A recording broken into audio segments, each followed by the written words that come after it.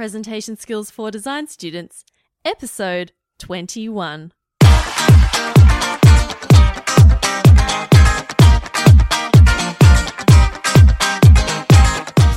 Hello and welcome to Presentation Skills for Design Students, the podcast dedicated to helping design students everywhere become confident, creative communicators. My name's Christina Canters, and I'm here to help you speak with confidence, create compelling presentations, and communicate your ideas like the Dalai Lama. So get ready to take your next presentation to a whole new level. Yes, welcome back to the podcast, everyone. I'm very excited about this week's episode. I am interviewing Matthew Frederick, author of 101 Things I Learnt in Architecture School. More on that later. We're going to get straight into this week's story from studio. And this week's story comes from Will, who studied architecture in Wellington in New Zealand. Take it away, Will. Hi, Christina. This is a story from the very first time they reviewed a group of students on their work. Now, these were architectural students in their first year of university, and they hadn't yet presented their work to anyone. Now, nevertheless, all went well until this one girl came to speak. Now, she was really visibly nervous, and she clearly assumed prior to the review that her work was no good and that we'd be very critical of it. Now, I'd barely even begun to speak when suddenly the nerves got too much for her and she went really pale. She dashed out of the room and she immediately vomited in a bin. Now, the funny thing is, her work was actually of a really high standard, and she had just made an assumption prior to her presentation of how it would be perceived. Now, although the assumption was incorrect, she did end up making a very long-lasting impression on the reviewers, but for all the wrong reasons. I guess what I learned from this is that if you become too preoccupied with how your message is received rather than the message itself, this can dramatically overshadow your presentation. Just keep focused on what you can control, such as how you can present your work, rather than what you can't control, such as what the response will be once you're done. Oh my goodness, that poor girl. Thank you, Will, for sharing that story with us. Now, if you have a story to share, I would love to hear it. And all you have to do is do what Will did and go to designdrawspeak.com/story and just hit record and go for it. Okay, let's get into this week's interview with our special guest, Matthew Frederick. Matthew is an architect, educator, and author of the well-known book 101 Things I Learnt in Architecture School. If you haven't read the book, it contains lots of really helpful lessons that I found super helpful when I was an architecture student. And, I still find them helpful today. There's actually a story behind how I convinced Matt to say yes to being on the show. I actually made my own version of his book, and within the pages I asked him if he would consider being a guest on the podcast, and then I mailed it to him. And then what I did was I made a slideshow presentation of the book, and I uploaded that to SlideShare just to show everyone, this is what I'm doing, this is how I'm getting various guests on the podcast. And somehow SlideShare featured it on their homepage, and it's had over 4,000 views. Can you believe it?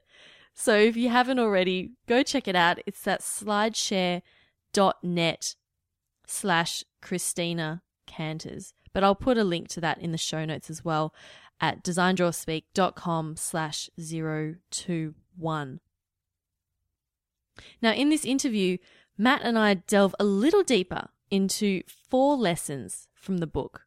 And right at the end, Matt actually shares with us what he believes is the most important skill you can work on right now that's going to be of the most value to you when you get out into the real world after graduating. So make sure you stick around for that.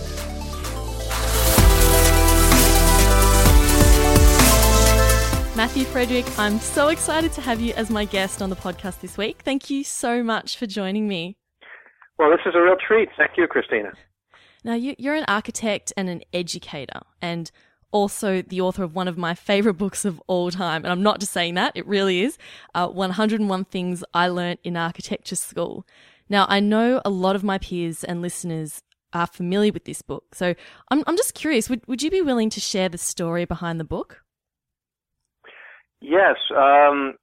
There's sort of the short version of the story and the long one. The long one goes all the way back to when I was a student and was frustrated with the difficulties of architecture school. As you know, architecture school is confusing. The lessons are very diffuse. They weave in and out of each other, and every time you learn something, the next thing you learn seems to undo it. Or you'll have one critic show up to look at your project and tell you the exact opposite of what the previous critic told you. So who's right? You know, they both could be right, but as an 18 or 20-year-old, it's hard to understand that could be the case. And found that I and other students were somewhat desperately grasping for something firm to hold on to. And at the same time, I think the instructors were quite hesitant to give us firm things to hold on to because they didn't want us to think that making architecture was a recipe, that we could just accumulate things and then be a good architect. And that is understandable as well. But I did feel all along that there was a way to be clearer than was evident in my schooling. So some years later when I began to teach, and I taught at a number of colleges, and then I ended up teaching full-time, started a brand new program at a community college. Now, if your listeners aren't familiar with community colleges, it's an open enrollment format, so anybody with a checkbook and a pulse can apply. And that's the great thing about community colleges because they provide access to a college education for folks that normally can't have that. But you also end up with a lot of students who are underprepared, perhaps have learning disabilities, distractions, life circumstances that make it difficult for them to learn.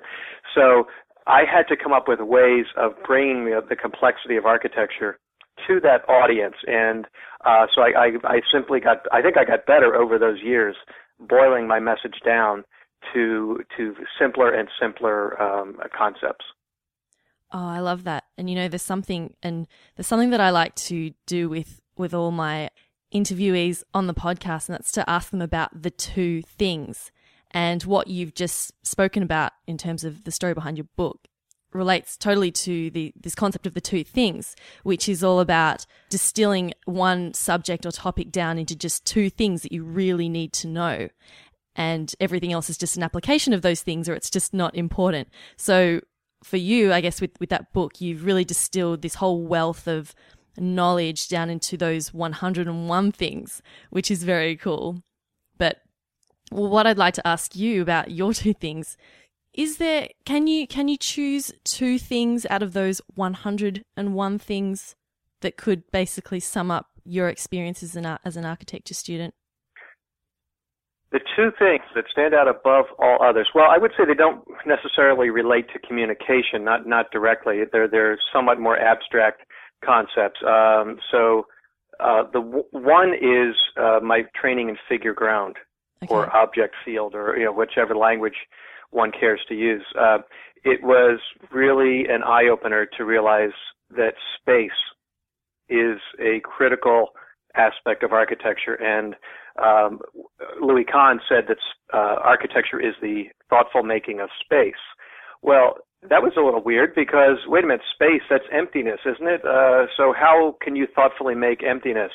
I was, at the time, focused on architecture as an object, as a building, freestanding in the landscape, and I didn't understand the spatial component, which relates to how we engage architecture emotionally, obliquely, and so forth. So figure ground and seeing space, that was one. And I think the other was learning process. And these two things are related. Learning process as opposed to fixating on product.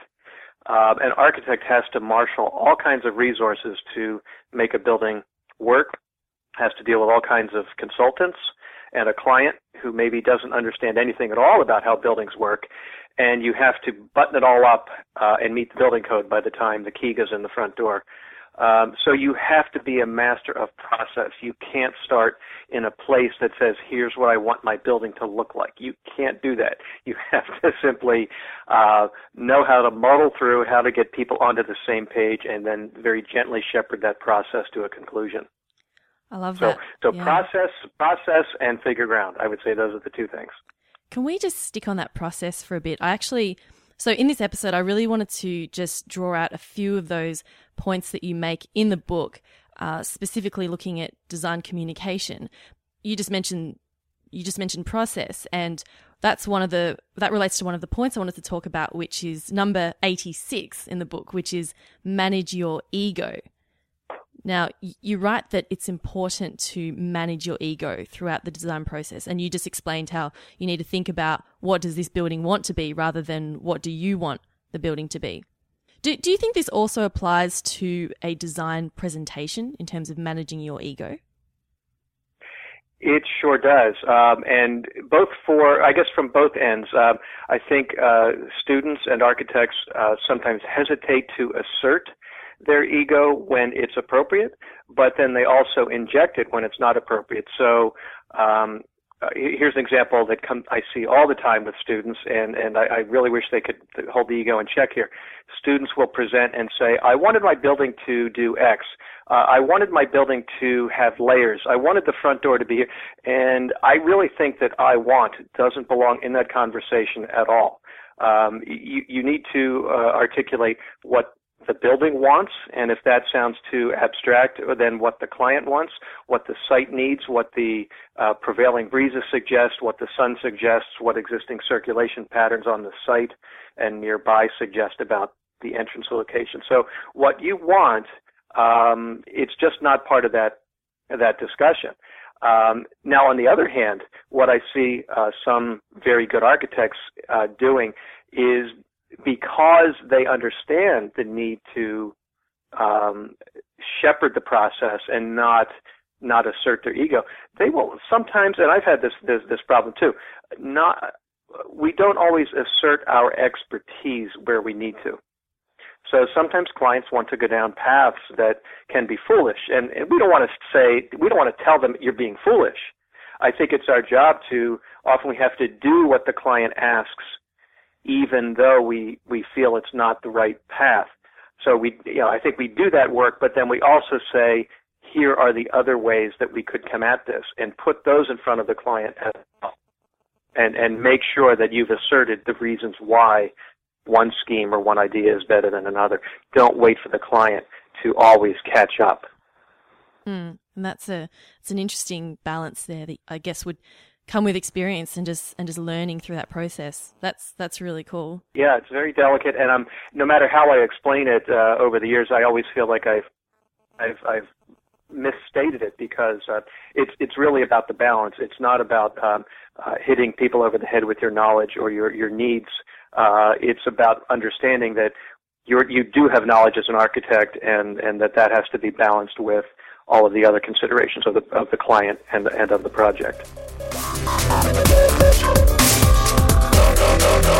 There's another lesson in your book, 101 Things I Learned in Architecture School, that I'd like to explore a little bit further with you. And it's going back to basics. It's number 1. And it's how to draw a line. Now, I know this may sound very simple to our listeners, but I'm always impressed by designers who are able to draw lines that just look really cool and just designery, and it's something that I just haven't been that great at. Can you please explain why this is such an important fundamental skill to have? Yes, I think I can, and I'm also thinking, if I can digress for just a moment. Sure. I'm thinking back to my very first instruction in drafting. I went to a community college myself before I went to architecture school, and my instructor was a very experienced practicing architect, very talented, and I remember the day that he stopped by my desk and picked up my pencil to show me how to draw something, and the way he handled that pencil got my attention like nothing else. Just the way he held it in his hand, the way he put it to the paper, there was an authority to it, to his mannerisms. And I had no idea that it was possible to handle a pencil in that way. He conveyed so much to me just by picking it up. So when an architect draws a line, and there are different kinds of lines, but I'd say the most specific kind of line we need to draw, we tend to have a little blob at the beginning of the line and at the end of it.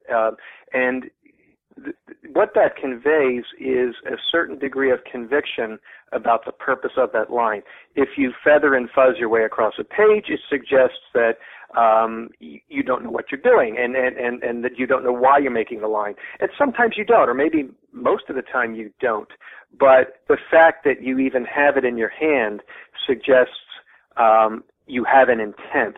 And a firm beginning and a firm end suggest intent. Now, the more you get, if it's early in the design process, your lines might look very feathery and sketchy, but the farther you go into the design process, as your decisions get more firm, the more your lines should take on this quality: firm beginning, firm end. That's just like speaking as well, right? If you say something, sorry? If you say, like when you're speaking, if you say something and you show real intent and purpose, your ideas come across as much more believable. And I hadn't thought about it that way in terms of also drawing a line. Well, and I don't think I had buttoned it up in my own mind the way you just did. And seeing as I'm wandering about here with my answers, I'm thinking, yes, I need to button up my answers more cleanly. Firm beginning, firm end, and be done with the message. Cool. All right. So everyone, practice your line drawings. And if you want more tips on that, go check out the book. Okay, next one. Number 48. If you can't explain your ideas to your grandmother in terms that she understands, you don't know your subject well enough. Now, I love this. This is all about jargon. What are your thoughts? Why do you think architects and design students feel the need to use jargon when explaining a project, and is it necessary? Oh, boy, this one can really wear me out. I have been a design critic at many colleges, and some are worse than others. Some are much worse than others. But jargonism is a problem at so many schools. Why is it a problem? Maybe it goes back to architecture being complex and confusing, and a way of negotiating that is to use big words that keep other people confused. Now, granted, a lot of these discussions you can't make clear to your grandmother, so this is more of an ideal than maybe a practicality. You want to try to make your ideas clear to your grandmother, but will your grandmother understand them? No. But treat that as an ideal. Yeah. Well, maybe your grandmother will. I don't mean to assume that. Well, you're doing very well if she does understand. Yeah. And, every field does have jargon. It's necessary. Architects need to be able to use words like partie to talk to each other about things that we understand. But you can't necessarily throw words like that in front of a client or so in front depends of on your a audience. room full of beginning. Right, right. Now, I just have a little example from your book here that you illustrated, and it's quite funny. You've got a cartoon of what the design tutor saying to the student, certainly a multiplicity of similars would better reflect the perturbance of the modularity, given the particularity of the language established by the axial relationships. Can you provide any sort of translation for that? No. All right. Came up, I actually lifted that from a conversation that went on in a design studio at Wentworth Institute in Boston. And I don't think that people throwing those words around were being completely serious. But I remember when I drew this cartoon and captioned it, and I used all these ridiculous phrases, I thought, I'm a little bit afraid that maybe I am saying something there that's wrong, and I don't even realize it.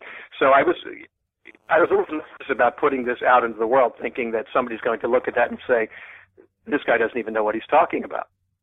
Well, no, I don't. That was kind of the point. I haven't seen too much of that sort of language used, but I'm sure it does happen, of course. Oh, well, lucky you then. Okay, now the last point in the book, 101 Things I Learned in Architecture School, that I'd like to ask you about is number 57, and that is an effective oral presentation of a studio project begins with the general and proceeds towards the specific. Now, with this, you provide a short series of steps to take when putting together a studio presentation. And one of these is something that I think a lot of people overlook, and that is discuss the values, attitude, and approach you brought to the design problem.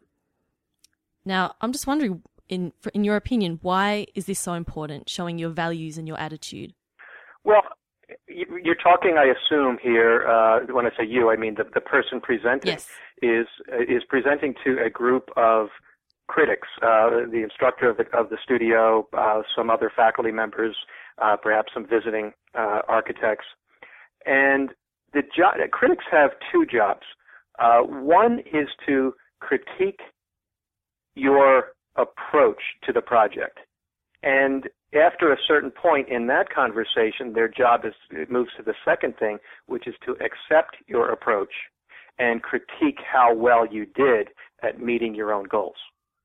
So I think that's why this is important. If you arrive at a project and at a presentation saying that I thought that this project fundamentally had to be concerned with promoting the interweaving of social relationships among the users of the building, that was a fundamental value or attitude that you had.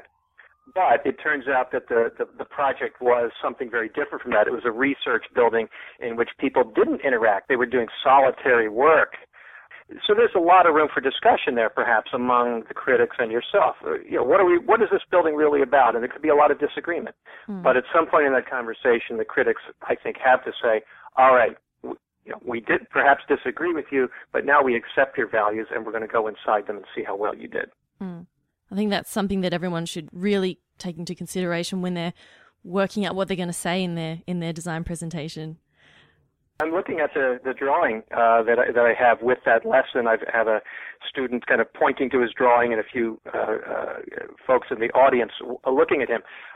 That body language, to me, indicates it makes sense to me as I drew it, but it points out a problem I see a lot of students having in their presentation, and that is this, that as they stand up in front of their drawings or to the side of them and address their audience, their body language is frequently turned to the drawing, and there are often these vague gestures that the students will make toward the drawing, even though they're not actually pointing to something on the drawing. So, we have these things pinned on the wall, and we want to kind of acknowledge them, but if you're not talking about the drawing, stand and face your audience and talk to them, face them straight on, and have eye contact with them. Gesture to the drawings when you actually are talking about the drawings. Yeah, I think that comes from a sort of self-consciousness, because I know people tend to use their drawings or their slides as their bit of security blanket, and they feel like if they're sort of facing their drawings, they just feel a little bit safer. I think that's why people tend to do that. Sure do. Yeah, it's hard to turn around from your drawings and be in the mindset of, I don't need them to speak. I can just stand here and speak and face the audience. But that's scary for a lot of people. It is. I sometimes wonder, and presentation methods are changing because of PowerPoint. So I actually see studio presentations given electronically in many cases now. But even if you're doing a traditional pin-up of drawings, maybe you want to consider doing them in a flip fashion so you don't have a whole wall of drawings that you constantly feel the need to gesture to. Or maybe you keep some of your drawings covered. You only reveal the ones or one that you're talking about. So that you don't continually feel this gravitational pull toward this presentation on the wall. That's really cool. All right, everybody take that on board. Okay, I think we've got just enough time for one last question. Matt, can you please share with us what's something that you wish you could have learnt in architecture school that would have helped prepare you more for life as a professional designer? Oh boy, that requires I think a horizontal couch and a psychotherapist to really delve into. Don't say that. Well, let me maybe just go back to where we started in regard to our discussion of process. Sure. That as an architect, you will be managing a process, and I even hate the word managing because that suggests some sort of top-down disposition, but you're shepherding and managing and coaching people and trying to herd them in a general direction, and they're going to resist. The consultants and other people on your staff are going to, or your boss are going to resist that direction for good reasons. So you have to manage this, shepherd this process in some way, make sense out of a building in which people are pulling every which way. That is a skill you have to develop in school. Design process, and not design process in terms of simply where the lines go on the page. Design process, managing all of the factors that need to go into the building, not making decisions too quickly, always looking at all the alternatives, not falling in love with your own ideas, because they will get taken away from you in the real world faster than they get taken away from you in school. And when I grade my students in design studios, I typically give them 3 grades. One for I call it process, product, and partie. So process is design process, how well they manage all of these resources and ideas, whether they're good at keeping their ego out of it, whether I see their skills as adaptable to the workplace. Product meaning the drawings and models that they build, and then finally partie, that is how effective is the design concept they came up with. And students can have a great project and a great presentation, but they don't get a great grade in process sometimes, and that can be frustrating because that's the invisible part, isn't it? But it might be the most important thing you take out into the real world after graduation. That's a great insight. I wish I'd known that when I was in architecture school, just really taking that process out into the workplace. Yeah, I don't think I knew it, and I wasn't really taught design process until I did my thesis, and I had an advisor who was very, very big on process, very much not product focused. He didn't particularly care what the building looked like. He just really, really just kept grinding away on how effective my design process was. It was a great lesson. Yes, and I think that's a lesson that all of us designers can take away and learn from as well. What a great point to end on. Matthew Frederick, thank you so much for sharing all your wonderful stories and advice with us today. You've been absolutely wonderful. Thank you, Christina, and this has been a real treat, and I hope your listeners have found my book useful, and if not, then I guess we'll wait for the next one. Well, where can they find your book? It is available at brick and mortar retailers. Every Barnes & Noble has it. Independent bookstores mostly seem to carry it. It's on Amazon and so forth. And I have a series of 101 Things I Learned books as well. I don't know if you know that, but we have Engineering School, which might appeal to some students, and a few other titles. There's a fashion school one as well, isn't there? Yes, there is. Fashion school, film school. And well, I'll put a link to those books in the show notes so everyone can go check that out if they haven't already. All right, well, thanks again, Matt, and all the best. And I look forward to seeing what happens with the 101 Things I Learned series. My pleasure, Christina. Thank you. Thanks again, Matthew Frederick, for joining me on the podcast this week. I learnt so much from him during that interview, and I'm sure you've taken away plenty of things as well. Now, your challenge this week. Remember how Matt was talking about the importance of drawing a line with a firm beginning and a firm end to really express your intent? Well, this week, I'd like you to practice taking that approach, but applying it to the way that you speak. So, for example, if you're at a restaurant and you're ordering food and the waitress asks you for your order, here's an example of ordering a salad, but speaking with a really flaky, weak beginning and weak ending.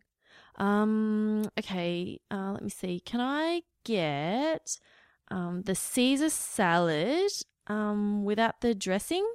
Okay, thank you. All right. So what I'd like you to do is practice a strong, firm beginning to when you speak and also a firm ending. So that same sentence could sound something like this. Hello. Yes, I'd like the Caesar salad, please, without the dressing. Thank you so much. Can you hear the difference? It's speaking with authority instead of sounding like you're not really sure. Now, that might require you to pause for a second to prepare your response, but it's great practice for when you're in a higher pressure situation where it's really important to speak with that confidence and to speak with that real intent. So practice in these everyday situations. Give that a go, and I'd love to hear how you find it and if it helps you. And on that note, that brings us to the end of episode 21. Thank you so much for spending some time with me today. I really appreciate it. And you know what I also appreciate? All the people who have left lovely, lovely iTunes reviews for me. Now, if you haven't done that already, I would love you dearly if you were to leave a quick rating and a review in iTunes. All you have to do is go to designdrawspeak.com and follow the links there to iTunes to leave the review. It's the best way for this show to get noticed and discovered by more people. Anyway, I will see you all next week. And until next time, this has been Presentation Skills for Design Students, helping you become a confident, creative communicator.